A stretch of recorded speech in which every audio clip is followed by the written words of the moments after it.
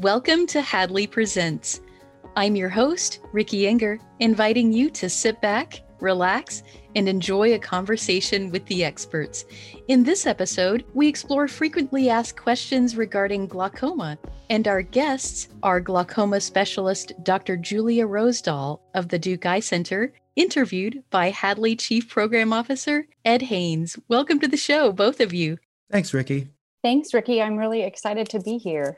I'm excited to have you because glaucoma is one of those things that I actually don't know as much about as I should, even though my fiance has glaucoma. And, sometimes I ask him things and he tells me what he knows, but I think that I'm going to learn a lot more from our conversation today. Before we jump into that, though, I want to know a little about each of you. Just tell the audience a bit about who you are and what you do. Let's start with you, Ed. Well, I'm Ed Haynes. I'm the Chief Program Officer at Hadley. I've been with Hadley about 15 years, but I've spent the majority of my career in the field working with older adults with vision loss. So have had a lot of clients over the years with glaucoma, so I'm thrilled to be able to talk to Dr. Rosedahl today. Fantastic. And Dr. Rosedahl, how about you? Tell us a bit about yourself. And I'm always curious about how people choose the careers that they do. So just tell us a bit about you and what made you decide to become a glaucoma specialist. Well, thank you. So as you noted in the intro, I'm a glaucoma specialist at the Duke Eye Center in Durham, North Carolina. And in addition to seeing patients with glaucoma and prescribing eye drops and doing lasers and surgery, I also teach medical students and ophthalmology residents. And I'm involved in some research as well. I lead our wellness program at the Eye Center, and I serve on some national organizations, including the National Eye Health Education Program, also called NEHEP, and that's part of the National Eye Institute. And that's actually where I learned about Hadley and the great work that you're doing for people with vision loss. So I think that's how I was able to connect and be a part of this program today. You also asked about why I chose glaucoma as a specialty, and I really enjoy telling this story. When I was in medical school, I did a combined program where I earned both a PhD and an MD.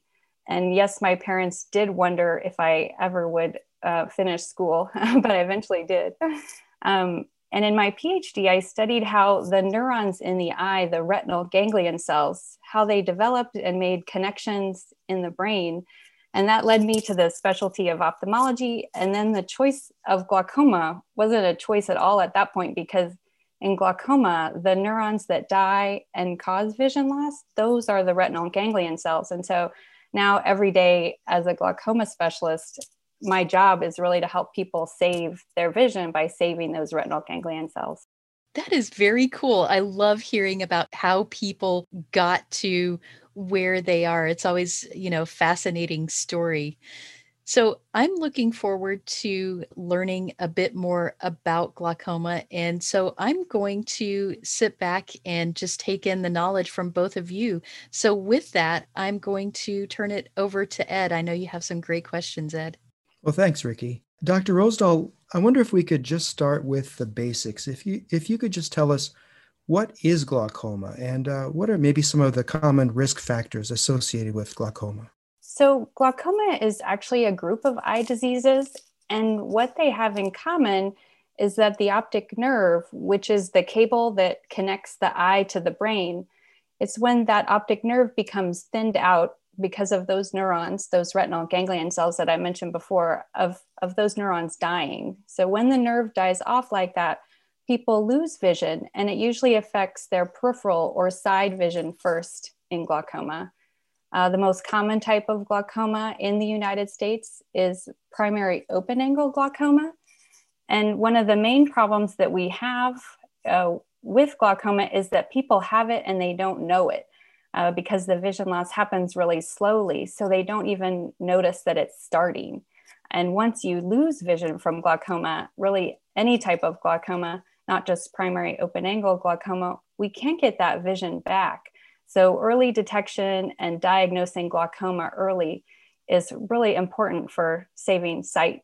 You asked about risk factors. So they include having a family history of glaucoma. So people in your family, brothers, sisters, aunts, uncles, grandparents, and parents. Older age is an important risk factor for glaucoma too.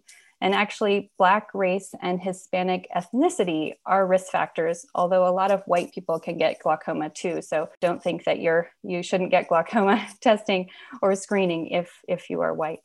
What's the typical journey of a patient between the time they're diagnosed and they actually see you as a glaucoma specialist? What's the average scenario that a patient experiences? So I would say the scenario that we hope for is that people are going along in their regular lives and they're getting regular complete eye exams with their local eye doctors, and that local eye doctor recognizes some early sign. Maybe the eye pressure is a little elevated, or maybe the optic nerve looks a little suspicious, or a family history is noted. And that savvy local eye doctor either does some of the glaucoma testing themselves or refers them to someone like me as a glaucoma specialist. And then I see them. We do what we call a glaucoma evaluation, which is a pretty lengthy visit in clinic where they get a lot of special testing and an in-depth eye exam. And we ferret out whether they do have glaucoma or just some risk factors that need to be followed. So that's the scenario that we hope for, where the disease is diagnosed early before really any vision loss has occurred, and we can start treatment early and prevent vision loss. So we also get referrals for help in managing patients who've already sustained vision loss from glaucoma or already have advanced glaucoma. And sometimes the reasons that they come to us are because they need surgery or they need some additional treatment that local eye doctor is not able to provide. So there are lots of different ways that patients come to see a glaucoma specialist, but we always hope that they're coming early enough where we can save vision. And that frequently is the case. Actually, most people who are diagnosed with glaucoma and treated for glaucoma don't go blind from it. And that actually was going to be my next question. I was just going to ask, does glaucoma always result in some vision loss or blindness? Can people, with the right kind of treatment, prevent having any vision loss at all? Oh, that's a great question. So it is possible for someone to have glaucoma and not lose any vision from it. The earliest stage of glaucoma is when there is just changes to their optic nerve, but we're not able to pick up any losses in their peripheral vision, even with automated computerized visual field testing. That would be mild glaucoma based on the American Academy of Ophthalmology preferred practice patterns. But often people, even with mild to moderate glaucoma, where we can identify peripheral field defects with the computerized automated visual field testing, even in those patients, often we can pick up those areas of vision loss, but they are not noticing it. And so those patients too, with treatment started, they can really not have vision loss that's affecting their quality of life. And before we talk about treatments, is it possible that the vision loss resulting from glaucoma can ever be reversed, or is it a permanent loss of vision?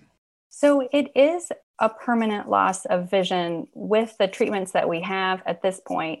I am very hopeful that we will have treatments in the future that reverse vision loss from glaucoma. But at this point, that vision loss occurs from the death of those retinal ganglion cells, and we don't have ways yet to renew or replace or really recharge or regenerate those nerves at this time. So it is unfortunately a permanent loss of vision. And what are normally the kinds of treatments that you prescribe for folks with glaucoma? So the main treatment for glaucoma is to lower eye pressure, and we have a lot of different ways to do it. Typically, we'll start with eye drop medications or a laser treatment to the drain of the eye. And then there are also surgical treatments that we typically reserve for cases where we cannot control the glaucoma with the drops or laser, or where those treatments are just not effective or not possible. For example, a patient who has a lot of eye drop allergies cannot tolerate any of the drops, then surgery may be considered for a more mild case as well. And I know with eye drops, I've worked with people that are not necessarily as conscientious about compliance as maybe they should be. So how important is it that a person follow through with your exact prescription and your instructions for medication? Oh, I'm so glad that you brought up the topic of adherence to treatment regimens. It's really, really important that patients follow those eye drop treatment regimens.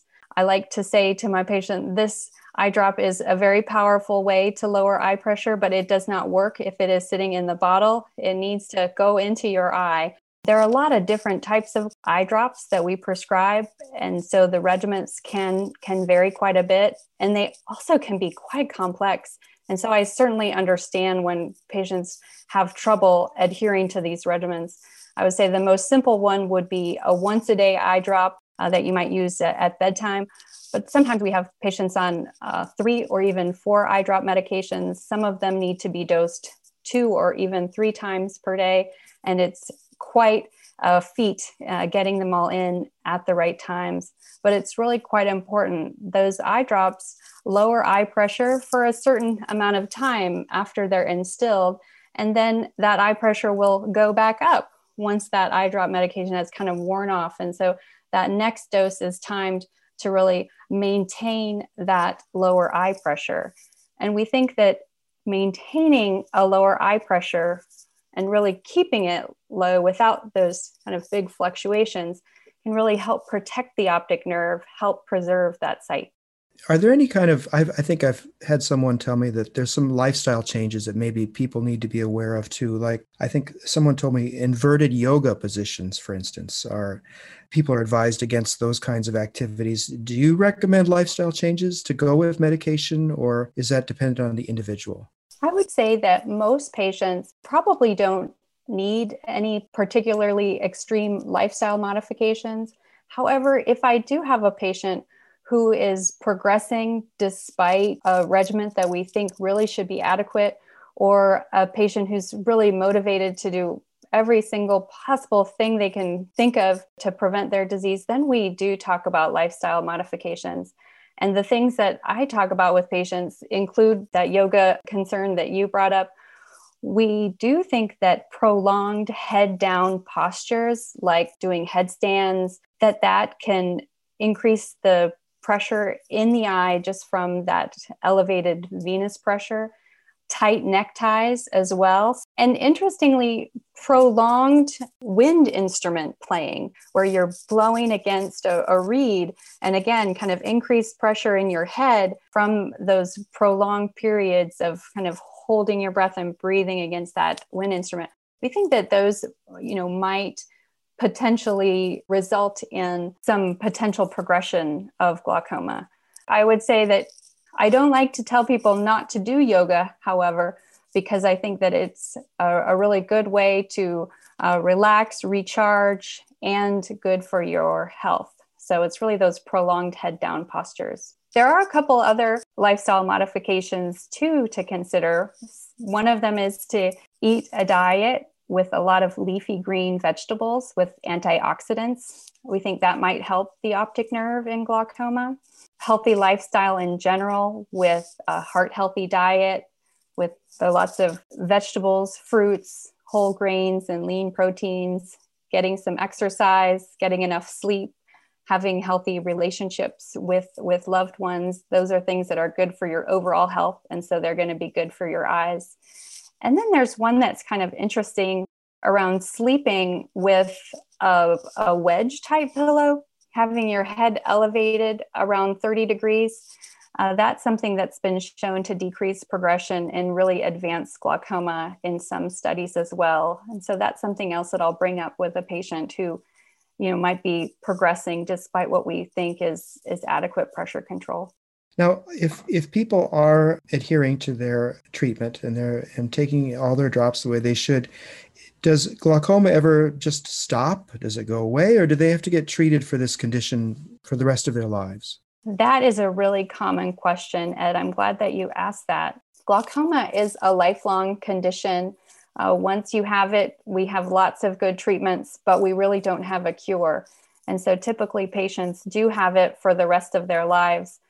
However, treatments change, responses to treatments change as well. And so it is something that has to be monitored for the patient's life. Often, though, it is controlled and people do not go blind. If I'm diagnosed with glaucoma, do I have to start being concerned about my kids or potential grandkids? Is genetic counseling involved with this? When would my children, for instance, need to start being tested for glaucoma if I've been diagnosed? Well, glaucoma does run in families, and so it's a really good idea if you are diagnosed with glaucoma that you let blood relatives know about that diagnosis. And they don't necessarily need to run out and see a glaucoma specialist right away, but they should have complete eye exams on a regular basis. And when they see their eye doctor, they should tell them about that family history of glaucoma. And if the doctor sees anything of concern, more testing is needed, like a visual field test or a computerized picture of the optic nerve, then they might need to see a glaucoma specialist.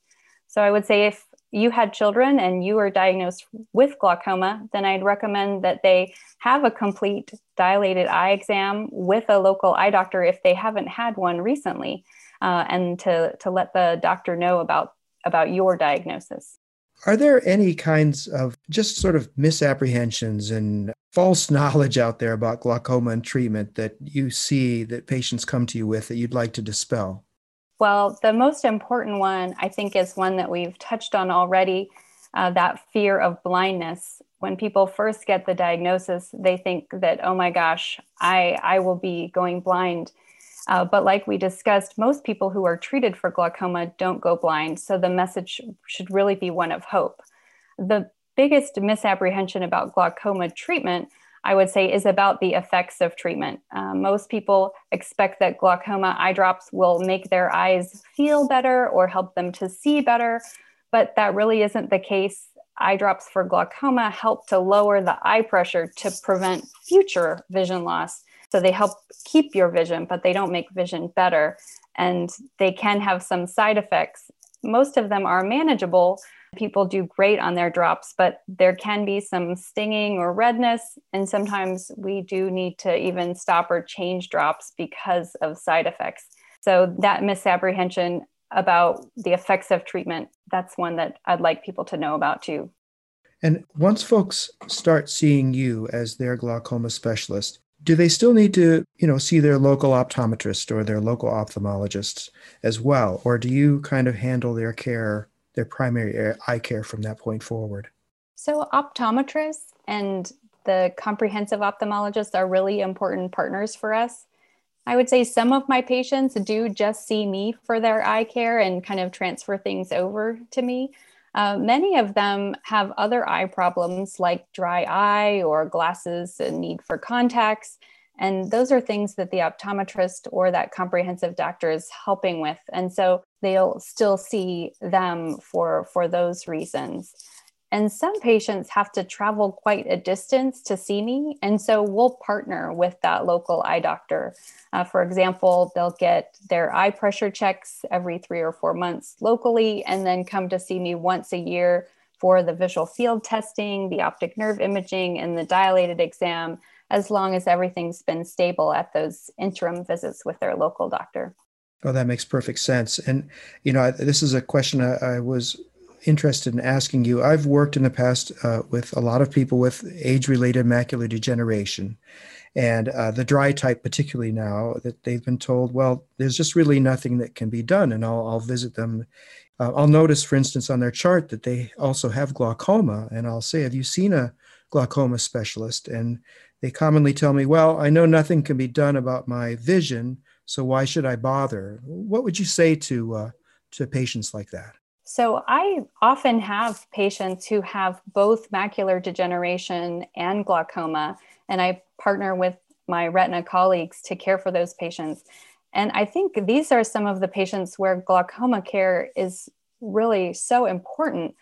Patients with macular degeneration typically have losses in their central vision, but their peripheral vision might still be intact and be helping them with mobility and seeing to do a lot of the things that they need to do to live their lives.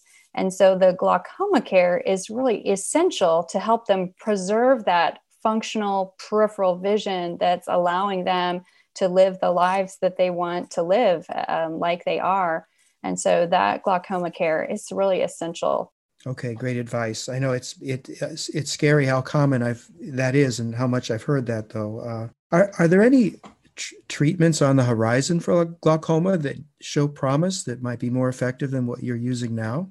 Well, there is a lot happening in glaucoma treatment right now. It's been a really exciting time for us. In the last couple of years, we had 2 new medications approved for glaucoma treatment, and the 2 mechanisms of action are new as well. So they're quite additive to the eye drops that we currently have. They are considered second line, however, so they're not necessarily better than what we have, but they can be added in a really powerful way to help us with our patients. And in 2020, just in this past year, a new way of delivering glaucoma medications was approved by the FDA, and it's an implant that we can inject right into the front part of the eye. It's tiny, tinier than the letter I on a dime. And then that medication sits in the front of the eye and elutes over a period of 4 to 6 months before wearing off. So that's a really exciting development in medications. And then there has also been a lot of focus on developing safer surgeries for glaucoma and advances in what are called minimally invasive glaucoma surgeries, or MIGS. However, they really do seem best for people with mild to moderate glaucoma who also have a cataract that's ready for cataract surgery and want to be on fewer eye drops. So we still really need safer alternatives for our patients with more advanced glaucoma who really need those lower pressures. The MIGS surgeries aren't quite there for us for those patients yet. And we still need those nerve regenerative therapies to bring vision back for our patients. But we have a lot of scientists and researchers around the world who are working hard to develop those treatments for our patients. But unfortunately, we're still waiting for those. Well, Dr. Rosendahl, you've talked about treatments, and I just wanted to ask you one quick question that's come up with folks that I've worked with in the past, particularly folks who may not have the insurance or the money to pay for eye drops, et cetera. And that's medical marijuana. And how efficacious is medical marijuana in treating glaucoma? And should people depend on that as opposed to actually seeking out treatments from a glaucoma specialist? You know, Ed, I'm glad you asked that because I think a lot of patients might be afraid to ask that question, but it is a really important question because I really would ask that patients not use marijuana for treatment of glaucoma because it has not been shown to be effective or safe for treating glaucoma and preventing vision loss. There's certainly anecdotal accounts of pressure lowering and potentially different parts of marijuana, different components that might eventually be part of an approved treatment for glaucoma, but not at this time. And so it really isn't a good way to prevent vision loss. I hope, though, that we will have marijuana-based eye drops in the future because I think that is going to really boost adherence for glaucoma treatment in the future. But at this point, medical marijuana is not an approved treatment for glaucoma. Eye drops, laser surgery, those are the things that we know work. If patients are struggling with the cost of their glaucoma care, there are actually a lot of great programs that a lot of the drug companies offer to help patients get the medications that they need. And so I'd encourage those folks to ask their doctor about different programs that these pharmaceutical companies have available for patients who can't afford them. Well, that's terrific information because I know that is a concern. So thanks very much. And I'm glad I asked the question. Yeah, that's great knowledge to have, as is all of this. I've actually learned quite a bit, even with some limited knowledge of glaucoma, I've certainly added to that today. So I certainly appreciate the opportunity to sit back and listen as you all discussed this. As we're wrapping up here, just want to ask, are there places that you would recommend, either of you, either Ed or Dr. Rosedal, places that patients can go if they want to read a bit more about glaucoma, whether it's treatment or perhaps if they're looking for a glaucoma specialist, places that they can go just to do some of their own research? So the websites that I recommend for learning about glaucoma include the American Academy of Ophthalmology patient education website that is called eyesmart.org, EYESMART.org. It is a great resource for patients. The National Eye Institute also has a lot of great information about glaucoma and some of the more scientific advancements that are going on right now. And if you're looking for a glaucoma specialist, of course, the best way is going to be to ask your local eye doctor for a recommendation for someone that they work well with and that they know. But if you're online and you're looking for someone, the American Glaucoma Society, or AGS, we maintain a list of fellowship-trained glaucoma specialists in the United States, and patients can go on that site and search by zip code to look for a fellowship-trained glaucoma specialist. Fantastic. And we'll have all of those resources in our show notes. I want to thank you both so much for spending a little time with us today. I'm so glad, and I am very appreciative of the information that you've shared. Well, you're welcome. It was a pleasure. It's been my pleasure, Ricky and Ed. Thank you so much. Thank you. Got something to say? Share your thoughts about this episode of Hadley Presents, or make suggestions for future episodes. We'd love to hear from you. Send us an email at podcast@hadley.edu. That's podcast@hadley.edu. Or leave us a message at 847-784-2870. Thanks for listening.